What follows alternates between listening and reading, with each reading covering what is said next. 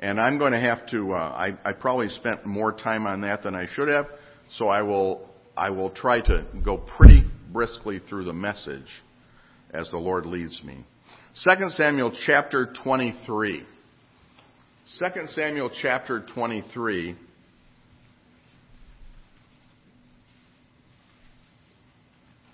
And we're going to start in this service.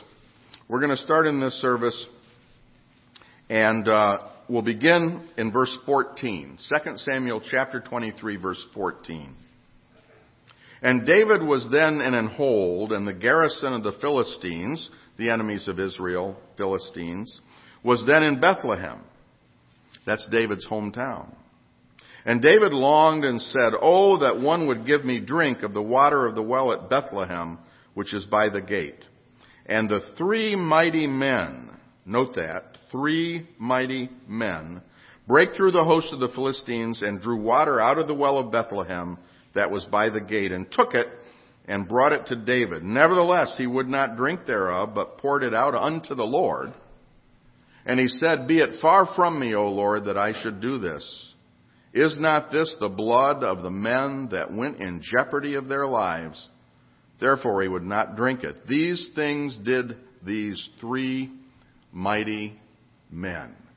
We're going to talk about David this morning, and we're going to talk about 3 mighty men. Heavenly Father, I pray you to anoint me, help me to say the things that you'd want me to in the time frame that we've set apart. May your Holy Spirit work in hearts to be encouragement to those who have already served faithfully here at White Oak Baptist. And an encouragement as well to those who have become part of the number here, part of the congregation, part of the church family, who may not remember the memories because they were not part. But may they sense the history, sense the sacrifice, and choose to serve faithfully. Bless now, and if there's someone here who has not ever received Christ personally as Savior, not ever been saved, born again, may this be the morning that they hear the gospel and respond. In Jesus' name, amen. David is the first name, the only name that had been encountered so far in the reading of the text. You know that David was the king of Israel. He lived about 1,000 years before Christ. You realize that David and the Lord Jesus Christ have some things in common. When a figure or an object reminds us of some of the qualities or characteristics or events in the life of Christ, we call that a type. A synonym might be a symbol. It's a reminder. And David and Christ had some things in common. First, they were both born in the same town. Of course, Christ being prophesied as being born in the city of David, Bethlehem. But they were both born in the same hometown, the very town where the Philistines are now in charge. Not only was he born in a town, but David was a shepherd. And in the Bible, we know that the Lord Jesus is called the Good Shepherd and the Great Shepherd. We know that Psalm 23, a wonderful chapter, "The Lord is my shepherd, I shall not want." We know in John chapter 10 that the Scripture says that my sheep hear my voice, and I know them, and they follow me, and I give unto them eternal life, and they shall never perish. We're the sheep of his flock. And he's called us to receive Christ. And when we do that by faith, we become his children, not just his sheep. And we eternally have a home in heaven. But Jesus was a shepherd. David was a shepherd. Both men were chosen as kings, out of order or succession. David was not the son of the first king of Israel, Saul, but was chosen and appointed to be king. And Jesus is not of a kingly lineage as far as his genealogies, but he will return as King of kings and Lord of lords. They were kings. Both were betrayed by someone very close to them. David by his own son Absalom rebelling and forcing David even to leave the capital Jerusalem and flee for his life. And Jesus betrayed by the kiss of one of the men chosen to be his own apostle, Judas Iscariot. Both went down into a valley to face a formidable foe, David to face Goliath, and Jesus down into the valley of the shadow of death, into the valley of death, to face death and face the devil and face the sin that he became for us. David left that valley a victor with many, many dozens and scores of women who would sing his praises about David killing his 10,000s. Jesus left the death of the grave and became the victor and conqueror over that death and gives us the opportunity to receive him as Savior. And in receiving him, receive the gift of God. For the wages of sin is death, but the gift of God is eternal life through Jesus Christ our Lord.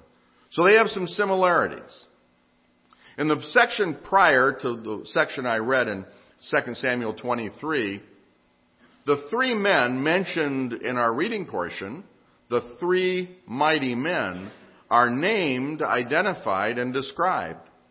And if David can be seen as a type or symbol of Christ, maybe we could learn something from those three men that would help us and that we could even apply to our lives as church members, our lives as Christians. So I'm going to explore those three men. The first one, we find his name in verse 8. Let's look there together. These be the names of the mighty men whom David had. The Tachmonite that sat in the seat, 2 Samuel 23:8. Chief among the captains, the same was Adino the Eznite. He lift up his spear against 800, whom he slew at a time. So we have Adino the Eznite, and the word Adino, the name, in the scripture, names often have significance. And the meaning of that name, Adino's name, is slender as a spear. Slender as a spear. And we find that he lifted up his spear. His weapon was a spear. And that he slew 800. The tip of the spear is a phrase sometimes used by military strategists. The tip of the spear is the place where your infantry or your special ops, the tip of the spear is the place where they're going to pierce the defense of the enemy, where they're going to press in and give a lethal blow.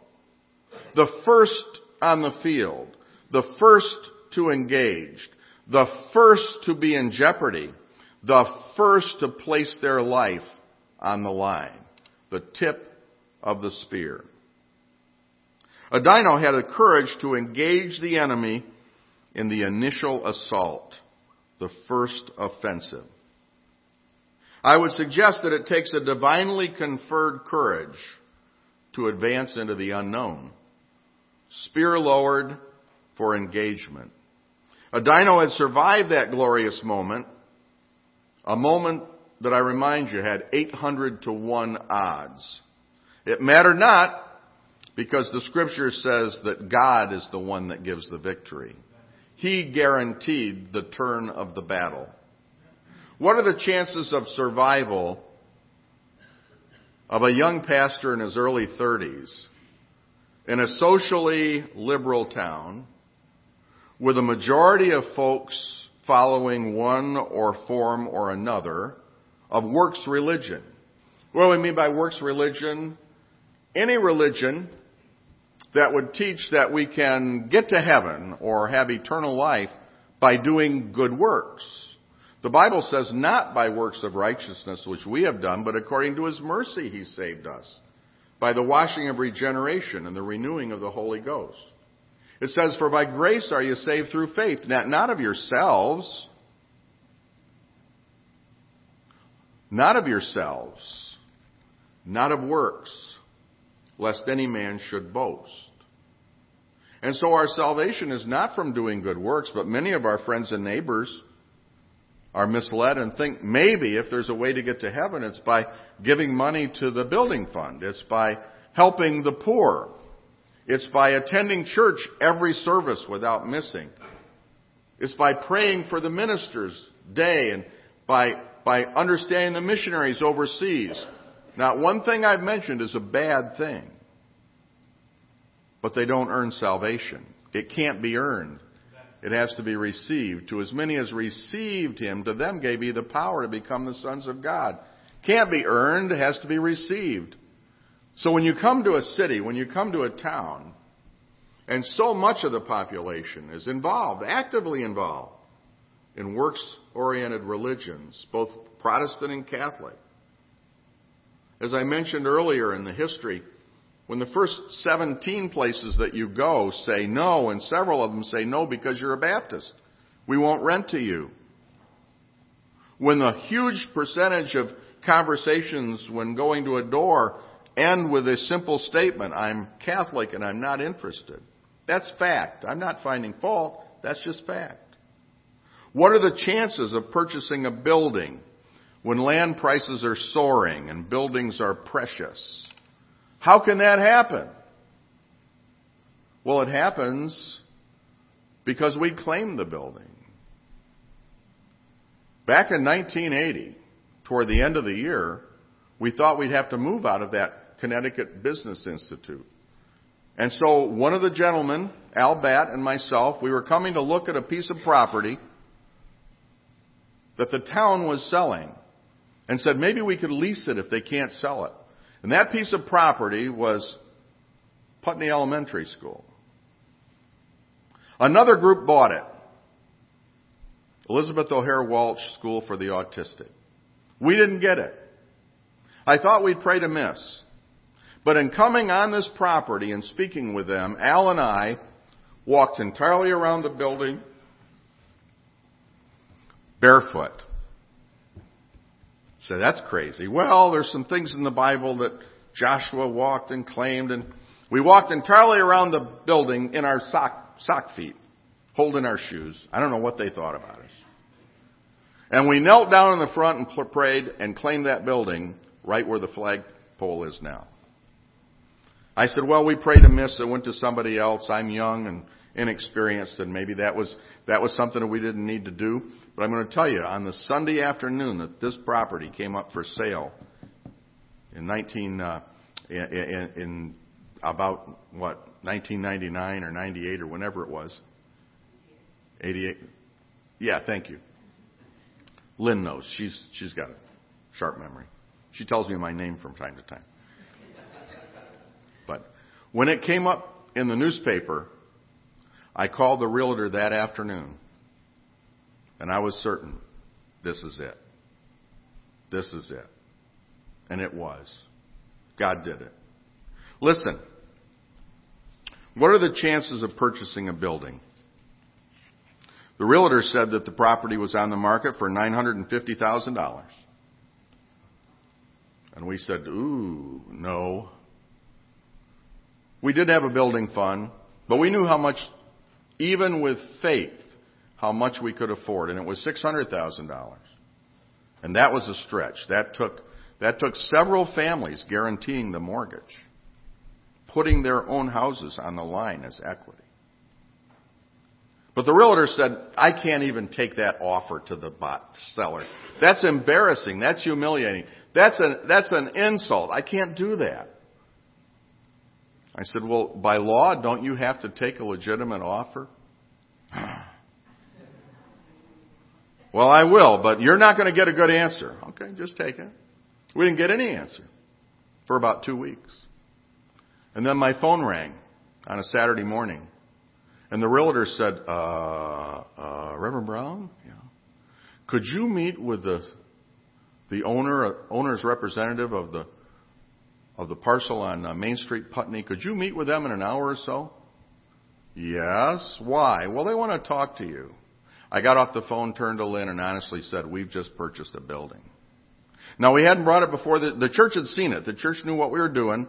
They had come through. They had a couple times to go through on a Sunday afternoon, but I just knew that was going to happen. And they sold it to us for $600,000. Now that's an amazing and huge amount of money for a small church. That tells me that the congregation was in on it. All in. The point of the spear is where you make the entry. The point of the spear, the tip of the spear is where you engage the enemy. The tip of the spear takes a certain kind of courage because no one's been there before. And the members at White Oak Baptist Church in 1988 were the tip of the spear. They went out on a limb. They worked hard, and they saw God work. There was a second mighty man. In verse number 9, it says, "And after him was Eleazar, the son of Dodo the Ahohite, one of the three mighty men with David, when they defied the Philistines that were there gathered together in battle, and the men of Israel were gone away. He arose and smote the Philistines with it until his hand was weary, and his hand clave unto the sword, and the Lord wrought a great victory that day, and the people returned after him only to spoil." Two things I noted. I told you I'm looking for things that in Eleazar's life and in his event, in his participation with those other two mighty men, that might remind us of some things. Two aspects jumped out to me when I prepared the message. First, notice that he kept fighting when the men of Israel had gone away. The scripture says in verse 9, the men of Israel were gone away. We don't know why. Were they asked to go somewhere else to prepare for battle or to scope out another situation? We don't know. Were they just afraid and they fled the battlefield? We don't know. Did they lose their confidence in David and wonder why they were at war with the Philistines? We don't know. But we do know this. They weren't there. The Bible doesn't record the reason, but it doesn't matter. Eleazar was not going to surrender to the enemy, period.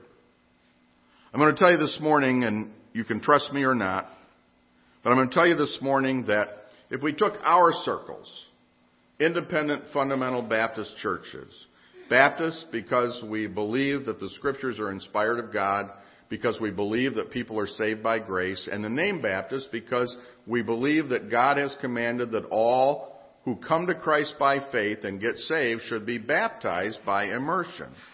And there are some other reasons that we might call ourselves Baptists, some distinctives. But in Baptist circles today, some things are happening.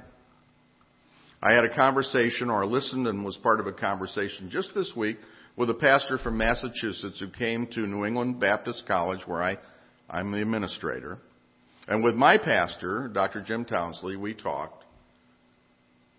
And in the vicinity of his church, if he were to map out the closest churches to him in the greater Boston area, there were 7 churches, 2 of which have closed or are about to close. One's closed, one's about to close. 2 out of 7. There are reasons for that, I'm sure. I'm not judging them. But I'm going to tell you something. White Oak Baptist Church has a good reputation. Pastor Peslak has a good reputation. Pastor Lejeune has a good reputation. The congregation has a good reputation. Other churches look at and to this church. And if it's only if they can do it, we can too. That's a good thing. But there are churches that used to be strong and had solid preaching that are being discouraged. Discouraged by the world, discouraged by the community, discouraged by the rampant immorality in America, discouraged by mockery of the Bible, discouraged in a lot of ways. The men of Israel had left the field. But Eleazar said, no, I'm staying. I'm going to fight until the battle is won. Some people are giving in on some of the specific issues. If we go past the independent Baptist movement and we say those preaching the gospel, evangelicals, and we're glad for anybody that preaches the gospel, but if we speak of them, we're seeing a desire to compromise, a desire that says, listen, there are a lot of folks that don't believe the things we believe, so how can we go halfway? Well, I'm sorry, I can't go halfway on whether there's a heaven or a hell. The Bible says there's both. People that receive Christ by the grace of God through faith in Him are given a home in heaven. Folks that deny Christ and have not received Him have an eternity of condemnation ahead. Jesus said, I am the way, the truth, and the life. No man cometh to the Father but by me. Luke recorded in Acts, there's no other name under heaven given among men whereby we must be saved. That's the name of Jesus. So salvation is still of Christ. And if we yield that and say, well, as long as you're good, as long as you're nice, as long as you go to church, as long as you believe in something, you're okay. A book was written 3 decades ago. I'm okay, you're okay. It wasn't okay then, it's not okay now. The Bible doesn't say that. And so there are some trying to compromise. Perhaps it's on creation. Well, evolution is proven. It's not. Evolution is proven, and so the Bible must be wrong. And so, but we're people of faith. Well, let me ask this question. If there's no creation, there's no Adam and no Eve, then Adam and Eve could not have fallen in sin. If Adam and Eve did not exist and did not fall in sin, then we cannot have the nature of Adam to be sinners. If we don't have the nature of Adam to be sinners, if we're good people from birth on, then we don't need a Savior. See what I'm saying? So if you're halfway there, well, the Bible's true in spiritual terms, but it's not true in scientific and historical terms, then where is it true? If Genesis 1, 2, and 3 are not true, then why would we say that John 3:16 is? For God so loved the world that he gave his only begotten Son, that whosoever believeth in him should not perish but have eternal life, everlasting life. How can I believe that for sure if I can't believe the first 3 chapters of the book? If I can't believe in Adam and Eve, how can I believe in Romans chapter 10, verse 9 and 10? If thou shalt believe with thine heart and confess with thy mouth the Lord Jesus, thou shalt be saved. How can I believe that? I left out part of it, that God hath raised him from the dead. But how can we believe Romans 10:9 if we can't believe Genesis? And so when churches go that way, it isn't long that they go all the way. And the church I grew up in as a child had Baptist on the front. But they said the purpose in life is to leave the planet better than you found it. Because believe me, a year after you're dead, your bones are moldering in the ground. Because the grave is the end. That was a Baptist church. When you give up creation and accept evolution, when you give up the true nature of man is that of a sinner who needs to repent and find Christ, and God in his mercy will forgive us. When you abandon that and go to everybody's fine, and if there is a heaven, maybe we'll all go there, then you've left the field of battle. Eleazar said, no, I'm taking a stand. We won't tailor the message to highlight wonderful blessings and ignore the truth that man is accountable to God. We won't talk just about niceness, but we need to talk about the nature of man, which until we're recreated, if any man be in Christ, he's a new creature. Old things are passed away. Behold, all things are become new. That's a wonderful, hopeful promise. But if we're not in Christ and we haven't received Christ, the promise isn't ours yet. We can't just talk about how wonderful it is to be a child of God without being adopted into his family by faith. Eleazar stood his ground. The third person, one other note. Notice this phrase, and I'll haste here. Notice the phrase that says in verse number 10, it says, he smote the Philistines until his hand was weary and his hand clave to the sword. Well, as soon as I say sword, a number of folks in this room who've been Christians for a while, a number of folks in this room recognize, wait a minute, sword also relates to something else. And the sword is the Word of God. Eleazar physically clave to the sword. I'm read and told that by experiences of others that in hand-to-hand combat, when you have to hold the weapon, you can be so weary and yet your muscles just keep the grip. And at the end of the battle, sometimes other soldiers had to pry their hands off the weapon.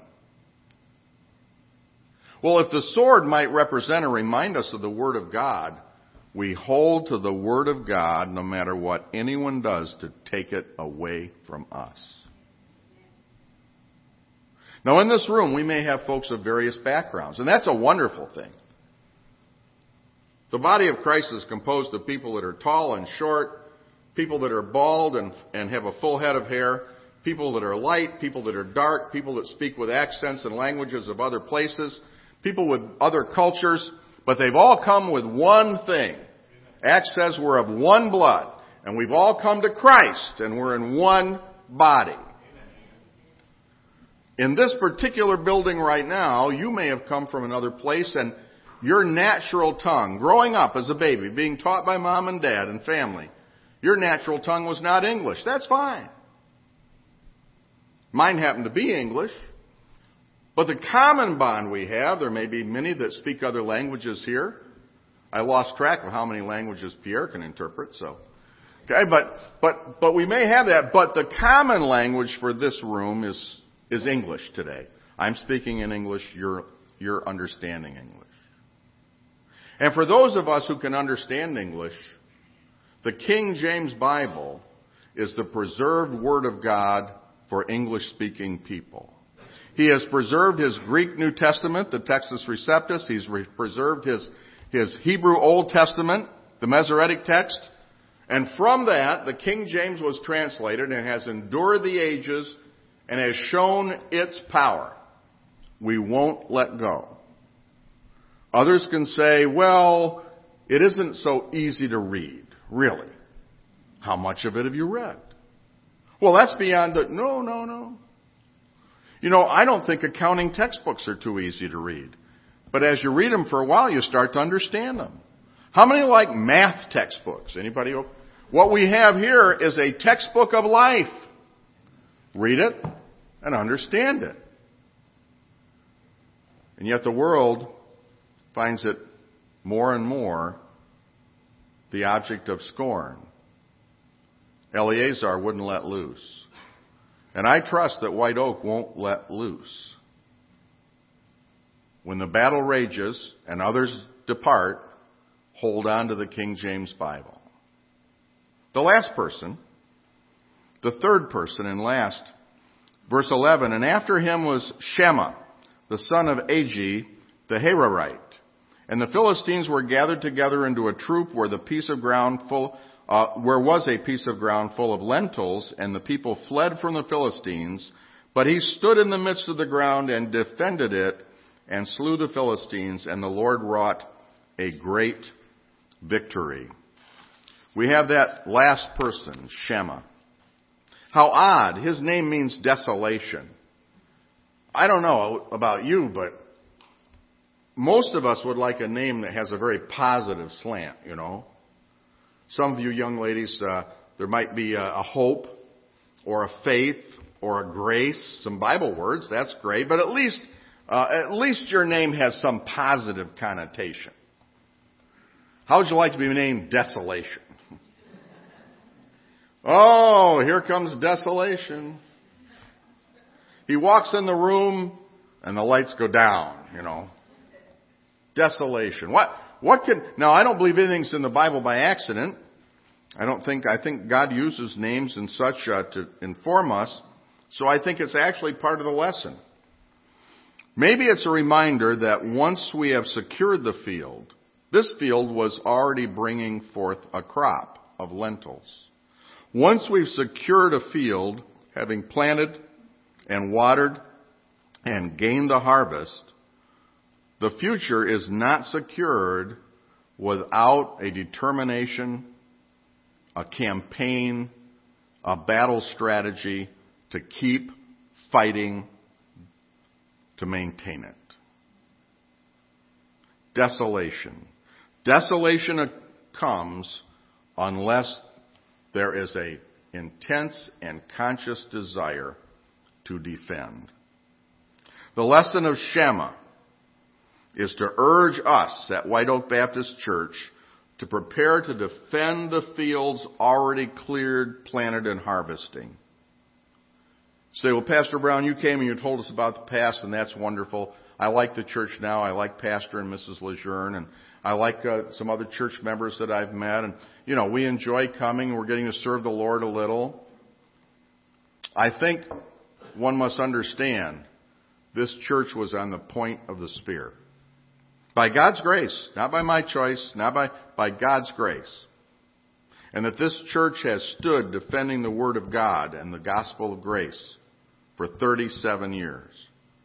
But I cannot guarantee, Pastor Lejeune cannot guarantee, that it will stand in the distant future unless every member determines to defend the field, to defend the harvest, to defend the crop. And what has to be done in that field to defend it, so that the weeds and all the blight that can come? Well, it has to be cultivated, it has to be reseeded, it has to be rewatered, it has to grow again over and over and over again. And all that time, Shammah has to stand. I'm using his name as a symbol now. But you are Shammah. Pastor Lejeune and Angela are Shammah. All that are here, old and young, by prayer, by participation, by commitment, by embracing new things that must be done, by holding to the things fast and stern that are right, that's the only way to hold the field. In the first service, I joked about the 60-year anniversary. That's 23 away. And I said, I doubt whether I'm going to be preaching in that anniversary service. Well, two people told me this morning that their parents are over 100 years old. So maybe you will wheel me in and I will preach. I don't know if I was asked. But I don't know what the church will be like because there's no promise. But I can say this. If you guard the field, whether you are here or on the other side in heaven, on that 60th birthday, the field will still be harvesting. If we don't, we have no idea, but desolation is the reminder. I think back, and I'll close, I think back in those early days. The early team, some of them have gone on before us. Some to heaven, some moving. The Pecks, the Carfagnas, the Barkers, the Williams, the Bedners, the Bats and the Goforths and the Pilates and the Oates and the Logans, those families sacrificed greatly. And they were blessed. And I'm sure they don't regret it. But they're gone. Audrey's still with us. Audrey Newcomb, one of our first members. The Chagrues, I worked with John Chagru at Bridgeport Machines in 1981. They've been around for a while. Good to see he and Kristen and Carla and such today. The Daltons, Pam is still here. She was one of those early kids that was brought to church. Spiszewskis and the Barones and the Owens. Some of you remember the first project and the second. I've got that.